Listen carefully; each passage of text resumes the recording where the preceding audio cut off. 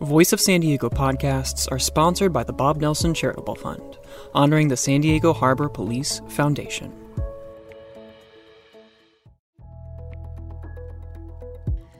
The Happy Half Hour is a fun food and drink podcast brought to you by the editors of San Diego Magazine and food critic Troy Johnson. Learn about San Diego's food scene with news about restaurant openings and closings, and discussions about what's happening in the culinary world. Get to know a local chef, restaurateur, or farmer each week, and find your perfect affordable date night with the regular segment, 2 people, $50.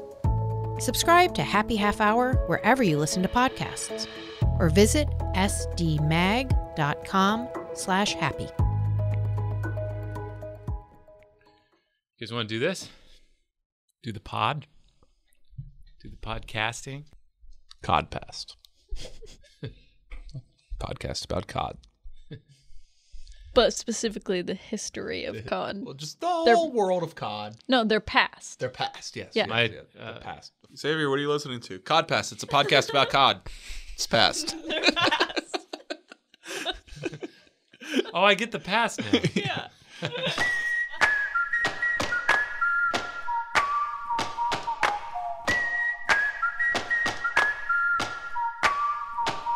Thanks for joining us on the Voice of San Diego Codcast in partnership with News Radio 600 Kogo.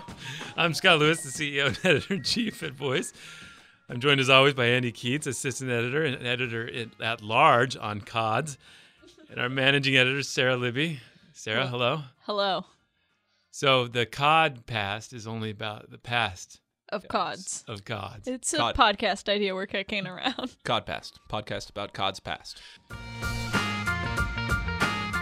All right, coming up on the Codcast today, District Attorney Summer Stephan came into the studio for an interview.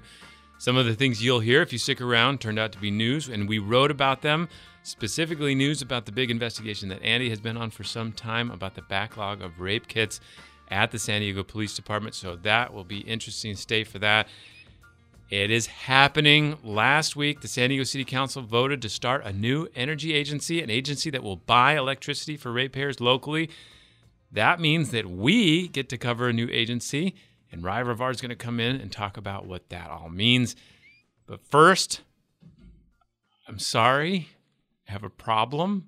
I indulged it this week. I could not resist writing about the Chargers, and I'm getting some of that sweet Charger web traffic.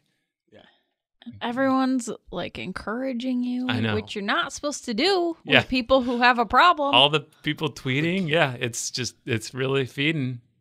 Yeah, no, like if you are an addict and the version of treatment that you're getting is like, well, every once in a while, just use the drug. Just, like maybe that'll help. No, If every not once just- a year it's not that. It's like, that is great. Keep doing that. Yeah. So this week, Fred Rogan at NBC LA reported that the Rams are frustrated with Chargers owner Dean Spanos for not raising enough revenue from personal seat licenses to help with the construction of the stadium. That stadium has gotten a lot more expensive. I've heard a lot of the bros locally talking about this little row of billionaires, and they just weren't getting it right, guys. I had to do it. I had to step up. All right, the first thing to know, and this is good for San Diego's own conscience. That's why I'm doing this. For our own sense of conscience, our own feeling of well-being. The first thing to know is that the cost of the stadium in LA has ballooned. Mike Costa and Judson Richards at 1360 asked Rams COO Kevin DeMoff about this. In that regard at all. Kevin, speaking of pricing, I think will the price tag end up being like over $5 billion? You guys went ahead and put in the solid gold toilets, didn't you? They heated solid gold. $5 billion. He went on to say that it's like, twice as big as other stadiums. It has all this infrastructure for its technology. 2.5 mid-coast trolley lines. Yeah, That's which we have been working to build for 30 years. they're just dropping it 2.5 of on them. a palace for football. And Taylor Swift's going to play there. Sure. Cool. I'm in. Yeah. That would $5 billion. We're good. $5 Money well spent. $1 billion. All right, so the second thing to know is that the Chargers are only going to pay $1 in rent every year for 20 years, and they don't have to contribute anything else to the stadium construction beyond the $200 million loan that they took out from the from the NFL, which is like a 0% interest loan, basically. Right? And they did that. So if they sell any of these personal seat licenses, which are just again the right to buy season tickets, then they have to give 18%, or they only get to keep 18% of what they sell, and the rest has to go to the Stan Kroenke, the Rams owner. So they're not incentivized at all to work too hard to sell those for that much money. And lo and behold, they didn't. They have not. They lowered the price of those, and that's what they're mad about. So again, I think it's just more proof that we've gotten the Chargers wrong. Everybody disparages them for being renters, but they are legendary renters. They're really good at renting. They're very good at doing renting. They've gotten this guy, this mega billionaire. He's going to be fine, but they've gotten him to build them this giant stadium that they only pay $1 a year in. And they're not even a team really right now. They're more like a theory. Like they're more like eventually it'll be okay and people will like us. We don't need fans right now. And so they're like the streaming, the Netflix originals that no one watches but are part of Netflix. Right. They're like that. Right. And he has to pay all of this. Like the Adam Sandler package on Netflix. I watched that. Yeah. And all they have to do, so their idea is like in 30 years, nobody's going to remember that nobody remembered that they're in San Diego or that they're not in San Diego. Yeah. That they're going to have this vast intergenerational wealth. And all they had to do was eat garbage for 10 years, maybe? Yeah. Shamelessness is quite an asset if you can muster it. It's downright admirable. Sheesh. Too far. One of the things that you get at though is that like instead of us getting taken for a ride for all these years, now it's Stan Kroenke, which makes it a lot funnier. Yeah. It's a lot easier to laugh at very some amusing. other rich guy being the one that has to float these like fundamentally unqualified goobers. Yeah, I don't watch the Chargers play football anymore, but I like watching this happen. Yeah. That's why this I wrote show. about it. Thank you. All right. Exactly. Instead of, someone is shouldering the cost of an expensive stadium for them that they're not paying any rent at. Yeah. And it's not San Diego taxpayers. It's like, it's a great story.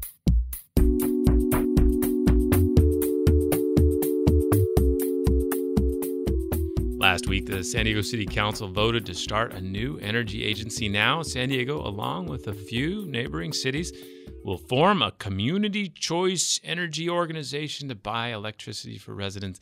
It's also called Community Choice Aggregation. That means we get to cover a new agency, and I promise we will look into some of the claims about their ability to diversify our energy portfolio to more renewables and to save money. And to talk about all this is the beloved Rye Rivard. Rye, hello. Hello. How are you? I'm good. What happened and what should we watch for? So the city decided to start an agency to buy and sell energy. If that sounds like what SDG&E does, it is. SDG&E is going to stick around, though, because they also have infrastructure. They have the poles and the lines, and they get most of their money from guaranteed profit on, building that and maintaining that infrastructure. The city's plan is we want to go out and buy green energy. They didn't think that San Diego gas and electric was going to get rid of gas anytime soon. I see what you did there. Yeah. And real subtle. It seemed like you had stuttered, but in fact, you had very deliberately emphasized a specific word that you wanted to use to make a point about the calculation that had been made by the city of San Diego relative to the energy monopoly. That's good radio. What they really want to do is burn, or actually not burn, things to make energy. They want to use, solar power, wind power, and that's to meet the city's goal of having 100% renewable clean energy by 2035.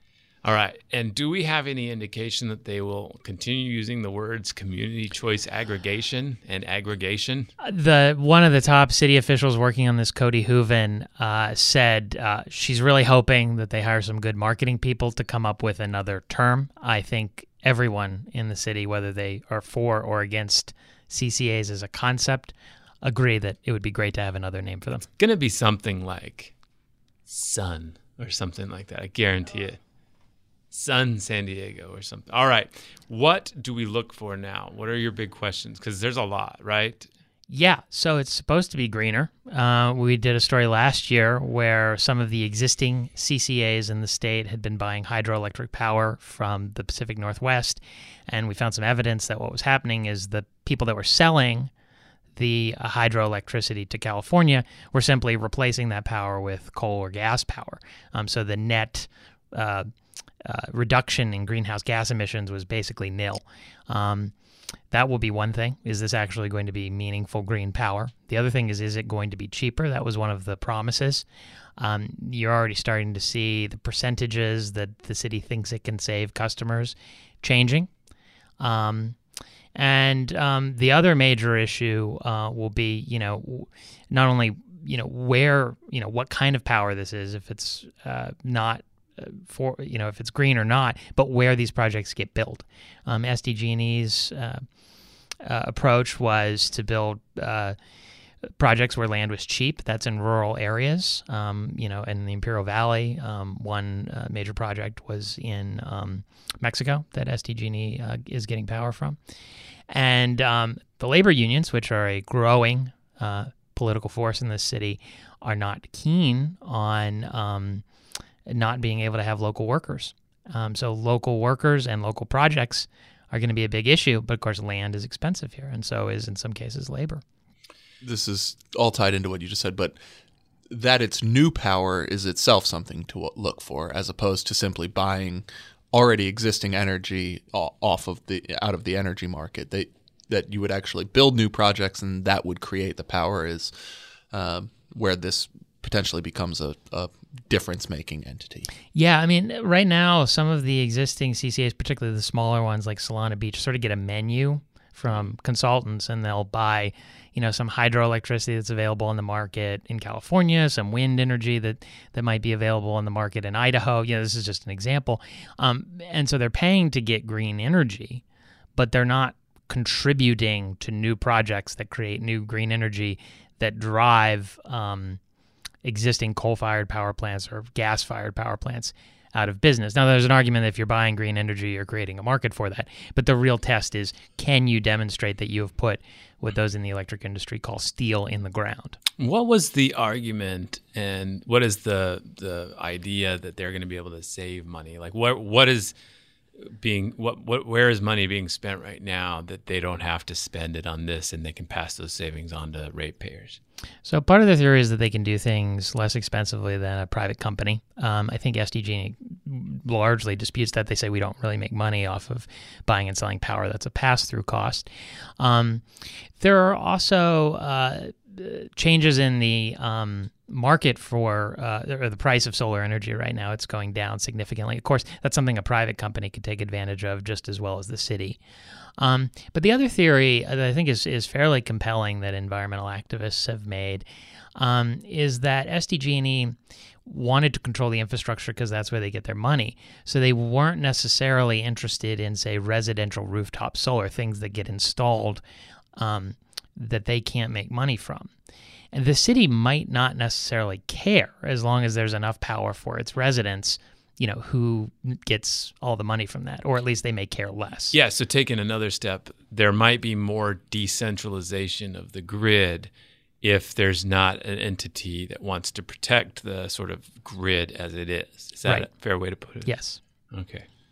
And to move back to something you had just said, there's also a bit of an arbitrage that's an opportunity for a new company that wouldn't be one that SDG&E had, which is, as you say, the price of renewable energy is going down, but some of that renewable energy that's in SDG&E's portfolio is old. It was a long-term contract struck 8 years ago, meaning it was more expensive, and they're going to continue to pay that more expensive price until the end of that contract, whereas this new entity will only be buying new power. They won't be shouldered. We'll buy the out-of-date but expensive old renewable energy. That's exactly right. Of course, you could point out that that's only a short-term thing, because Yes. eventually SDG would, if they continued to buy and sell power, which they're trying to get out of that market entirely, they could eventually take as much advantage of that opportunity as anyone else. So I think it's really the difference in incentive may be the game-changing thing here. If the city still has to bring in revenue to fund this agency, but they have potentially less incentive to try and make money from the infrastructure. And we have to pay a fee, right, that's supposed to help SDG&E with those costs of those old long-term projects, right? And so it's not like a pure switch where we're free of that, right? Yeah, it's called an exit fee, and that's there was a decision last year, but then there's still if you ever want to sign up for a California Public Utilities listserv to get all of the regulatory filings, you will be overwhelmed. Slow down, people. Don't all click on it at once. We will put the link in the show notes, but we're not going to read it right now. So there's still a proceeding going on dealing with some of those issues, but yeah, essentially we're paying off the costs of power, or we will be paying off the cost of power that SDG&E bought, assuming we would still be buying power from them, but in the future we won't be. Rye, we told people we are going to be following some of these questions, but you will not, right? Mm-hmm. Tell us what you're doing. So I am taking a job in New York at the Adirondack Explorer. I will be covering water quality issues in upstate New York. I am sad to leave Voice of San Diego. It's a really great opportunity, and I'm also following a longtime girlfriend, and that's journalism's a tough world right now, and getting two jobs in the same city can be challenging, and we have a great set of opportunities that unfortunately are going to cause me to leave you all, which I love dearly. This place. Well, we adore you, right, Sarah? Yes. More than words can tell. In denial and just blocking it out completely, as you can see. Yeah.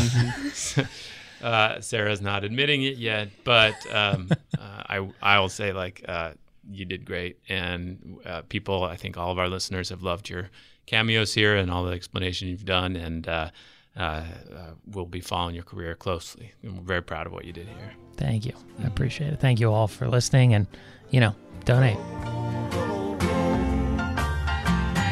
Fare you well, I love you more than words can tell. Listen to the river sing sweet songs to rock my soul.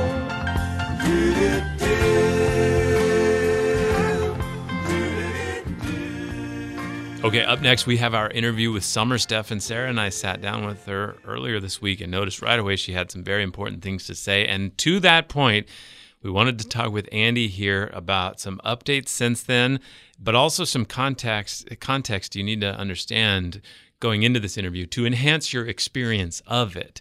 So she right away we start talking about the rape kits issue, and she begins by discussing some things that she disagreed with, in particular about categorization. What was she talking about, and when they listen to it, what should they listen for? All right, so we have all these untested rape kits. The city of San Diego declined an offer from Summer Stephan to join a group of other law enforcement from the county, all 11 police departments and the sheriff's department, who were going to send all their rape kits to third-party private labs to be tested so that the untested kit requirements wouldn't infringe on their capacity to test what the normal workflow that they had from new things that were coming in. SDPD declined to do that, and instead they chose a very specific policy of their own. What that was, they created this working group. It included a representative from the DA's office, someone from the crime lab, somebody from sex crimes in the SDPD, and a victim's advocate. And they were going to decide which rape kits would get testing and in what order. The way they would do that, every time SDPD elected not to test a kit. They put it in one of 18 different buckets. Each bucket was essentially a different reason not to test the kit, such as the district attorney declined to prosecute. And the way that this working group was deciding which ones to test was going category by category and then assessing each kit from that category for testing. So District Attorney Summer in this interview says that she completely disagrees from this whole process. When she talks about the category system that SDPD is part of, that she says she reluctantly decided to put one of her staff members on that group, that's what she's referring to, the idea of categorizing these kits into the different reasons that they weren't tested and then going through them systematically to decide which ones to test. So after she said this and after she expressed dismay about these decisions about how they were kind of cutting corners to get some of this backlog processed, we did a story about that. And then right after that, the police chief announced something rather significant, that they're going to actually do that, right? Yeah, and you can hear Summer, she sort of alludes to this maybe happening in the interview, but very shortly after our story published, SDPD put out a statement saying that they were going to stop their process of going through these kits and instead join the rest of the law enforcement groups in the county, send all 1,700 untested kits in their possession away to third parties to get tested. Fun side note, we were not included on that media announcement. We were not. Shout out to SDPD. All right. Well, hopefully we can rectify that. We at least let us know when there's something about our stories. All right. Here is our interview with District Attorney Summer Stephan.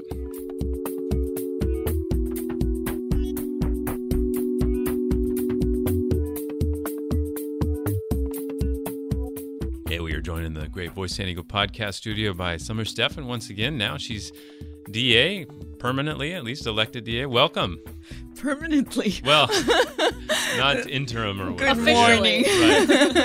Yeah, congrats. Lifetime appointment. Good job. How are you? Thanks for coming in. I'm good. It's a real honor to serve, and I'm glad to be here to talk about the great team and everything. One of the things that was on the top of our mind is a story we did this week about rape kits. You tweeted, I think it was a couple weeks ago, the DA announced that 1,692 untested sexual assault evidence kits from 12 police agencies across the county have been sent to an independent lab for testing over the past 17 months. Our Andrew Keats did a story, I think, about that same day that said that there were dozens of kits at SDPD that weren't put through the same rigor as your office and another couple of groups that had formed this sort of advisory committee for the agency about. Were you aware that SDPD had decided to implement a less rigorous testing procedure for those dozens of cases? No, we weren't aware, and the whole process, I have great respect for the lab technicians. They do great work at the SDPD lab. It's one of the finest labs. But where it comes to sexual assault testing, I've completely disagreed from day one, because I believe that they shouldn't be put in categories. Categories have subjective elements to them. That's the whole point of the Department of Justice guidelines changing to allow testing of all rape kits so that we don't have a subjective element. What case is credible? What case is worthy? Who should get testing? So about 2 years ago, August of 2017, I brought both labs, the sheriff and SDPD, and told them, asked them, do you have capacity to test the historic rape kits? And they don't. The labs do not have capacity to go back in time and test the backlogs, because we believed it was in the thousands. Mm-hmm. And so I found the money and spearheaded a project where they can keep moving forward, testing all rape kits, and we can move back with a certified lab and make sure all rape kits are tested. All 11 police departments and sheriff accepted and signed the MOUs. They thought this was a great solution. SDPD told us they want to do it internally. We ask questions. How are you going to accomplish that? You're already stressed, busting at the seams, trying to keep up with cases. They assured us they can. And so we moved ahead, and now we reported a milestone. We're only 100 rape kits away from finishing the backlog for every agency except SDPD.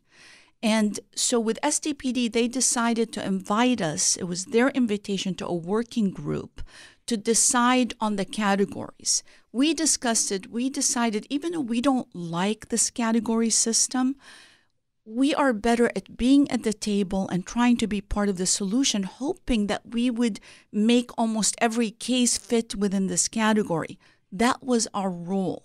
So whatever misstatements were made about us approving a technical process of what a scientist would come up with on how to test, we are not a part of that. We were part of a working group to determine and to help encourage them to expand these categories.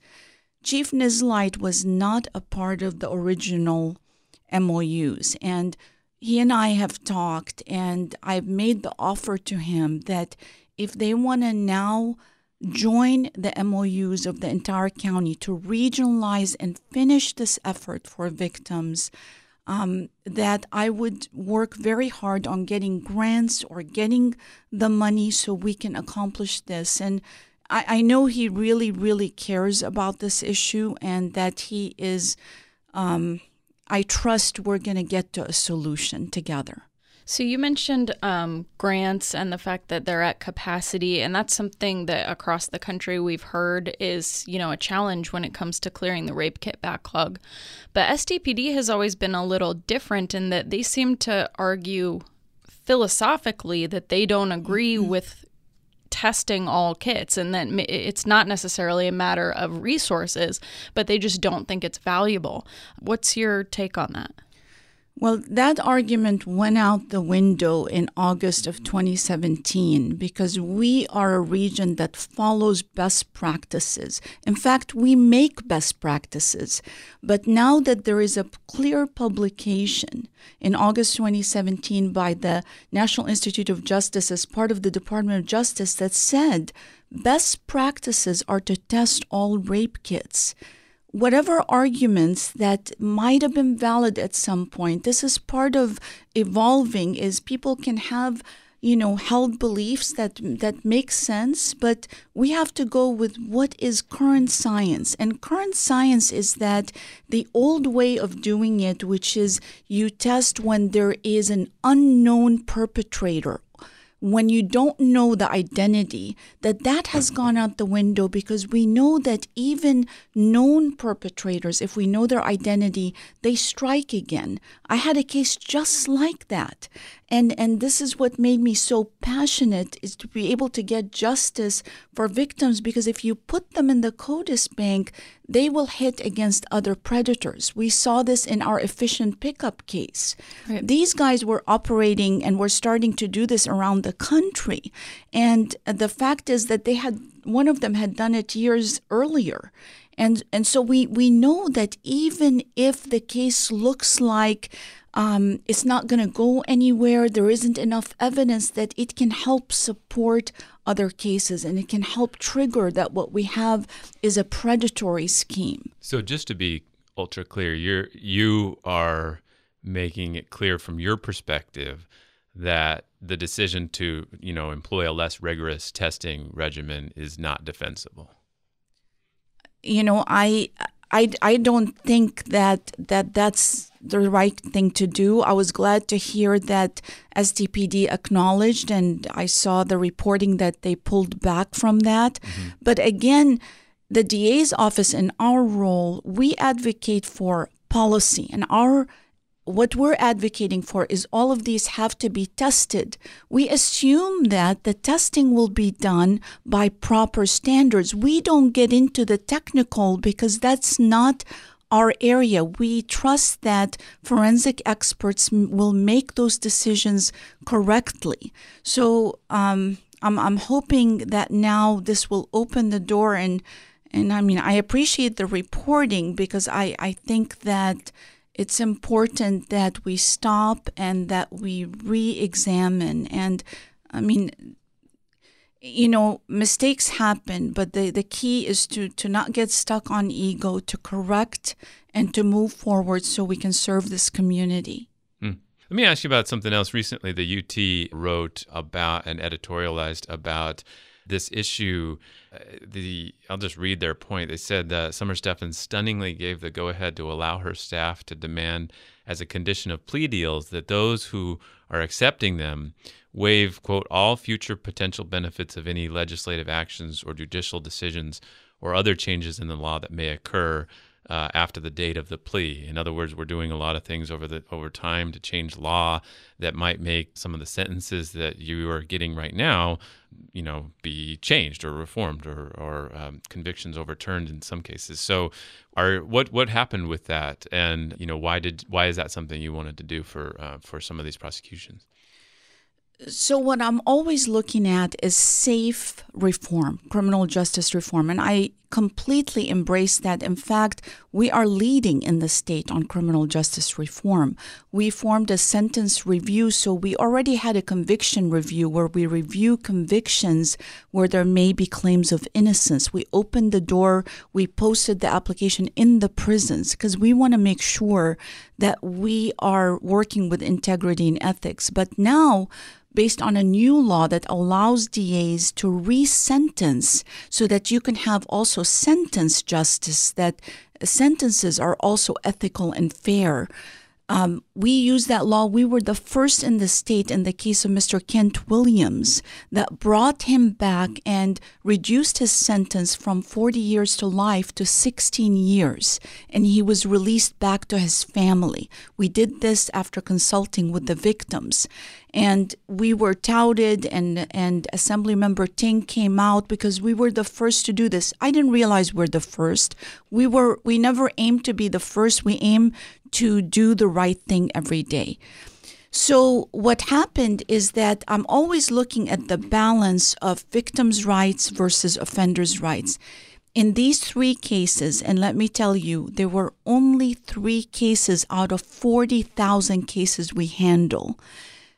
We were offered a plea bargain, and the plea bargain was less than what the person would have faced. One case was a 19-year-old who died. He was shot dead by a gang member in the arms of his father. He had a little baby. I got to eyeball the victims across the table and see this mother without a father. Another case was a domestic violence strangulation, and the third case was a DUI driver 3 times the legal limit going across and killing. In all 3 cases, we were offered a plea bargain, and the victims' families asked, is this really the sentence? You're telling me the person is pleading to 12 years, or in one case it was 50 years. Is that really the sentence, or could it change? And we had to tell them the truth, that it could change, even though it was a plea bargain. The family wanted that assurance, and the law at the time provided that under a case law that you could take these waivers in a plea bargain. Even though the law provided that, I didn't like it as a practice.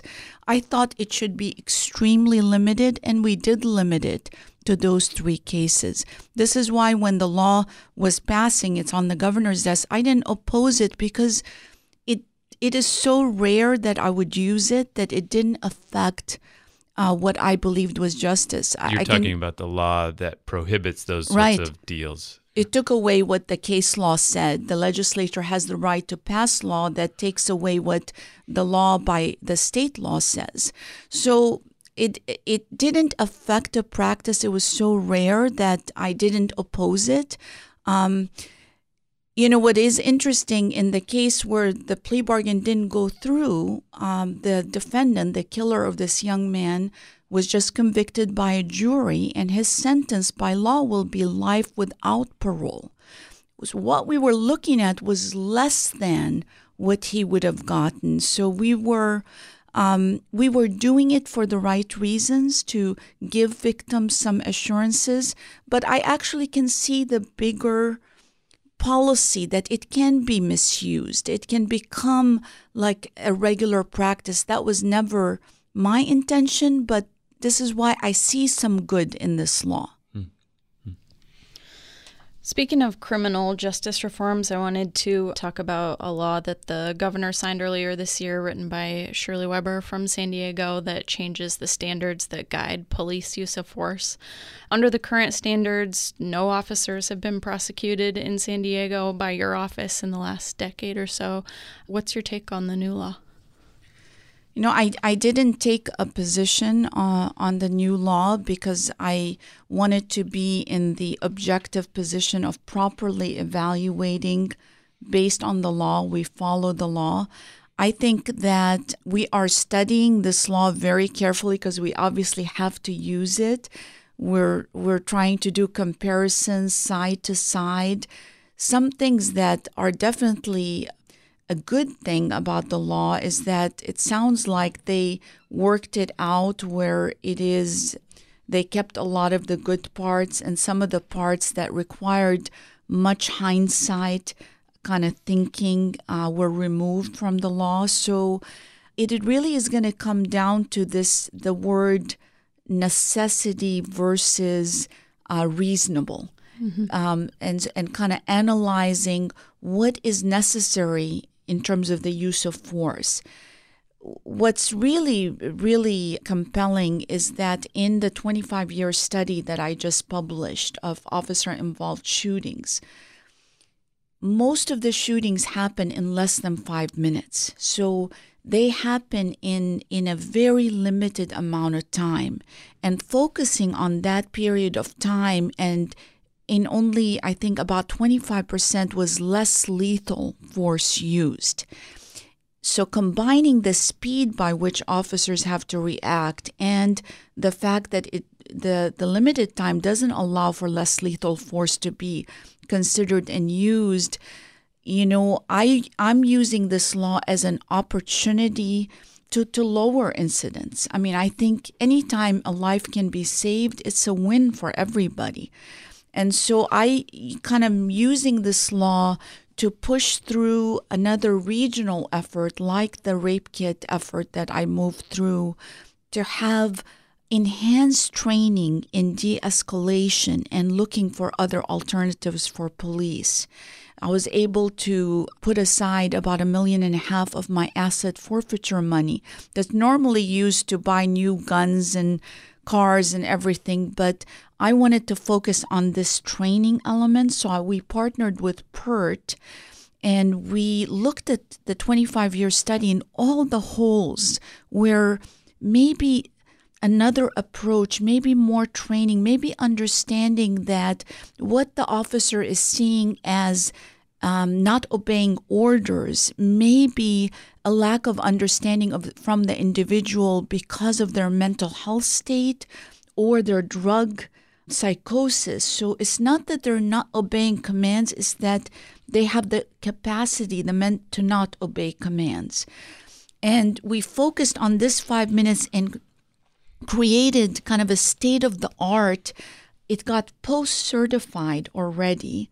And Post is looking at it now as potentially a model for the monies that are coming in to help come hand in hand with this new law to try to lower the incidence of shooting. What's Post? Sorry. Post is the police officer standards. They're who certifies police training. And that training already began, and it uses a simulator. Instead of simulating shoot-no-shoot scenarios, it simulates interaction with persons that have mental health issues or have a crisis from drugs. So you evaluated a group of officer-involved shootings, you said the last 10 years or 25 years? And so even though most of those cases, or maybe none of them were ever prosecuted for a crime, you did find deficiencies in how the officers reacted? You know, I wouldn't, that wouldn't be fair for me to say I found deficiencies. I found areas where we can improve. So I'm using the opportunity of the new law with the companion law that requires the training. And I brought to the police chiefs and sheriffs, and they were excited about this project. Is why don't we kind of look at this data and lead? Because we all want less people to die or be injured. This is not good when that happens. And when I have to, because I now, have our team treat the families of people who die in a, even in a more humane way. We make sure they see the video first before it's published to the media. We explain to them our findings. We know they're not going to agree, but we think that's the compassionate, right thing to do. I wish we could have less of those meetings. And when you look at my 25-year study, you'll see that 79% of the individuals not only were shot in the first 5 minutes, and not only, and actually 30% at 0 minutes, meaning on arrival. You'll see that there's such a gap of communication between what the officers knew and what dispatcher told them. There's not a good relaying of information that the officer needs to de-escalate the situation, to stop and think, do I need to come in this moment, or can I just talk using a bullhorn and try to calm the situation down? So alongside of that, we worked with NAMI, the National Alliance of Mental Illness, and created a card that is from the perspective of families and people who call for help that have someone in crisis, so that they can relay all the correct information to dispatch, so that when the officer arrives at the scene, they're not making decisions like I see on body worn. Officer arrives, mom has called because of schizophrenic son. Officer is asking mom right in front of the son, is he dangerous? Well, that is sending the son into a state of additional crisis. It's not the officer's fault. It's that he has to ask these questions, but these are the questions and answers that should have been asked before officer was at the scene. So it is looking at the whole system as how can dispatch assist? How can we train families to relay more accurate information that can save the officer's life and the individual's life? One thing we saw in our study is that injury to officers is also going up. So this crisis in terms of safety affects officers' health and it affects the individual's health. I wanted to ask you about something else that we've been following. We've been doing a lot of investigative work about teachers and educators, and you brought up schools and some of these situations where they've been investigations into some of the misconduct that some students allege have been substantiated, and yet in so few cases we've seen actual prosecutions. In some cases, the educator's been allowed to move to other districts, or there's so many times where there's these quiet settlements. Is there some way that law enforcement could get more involved in these processes? Are they respecting their mandated reporter requirements the way that they should? Have you learned anything from that series that you'll be acting on?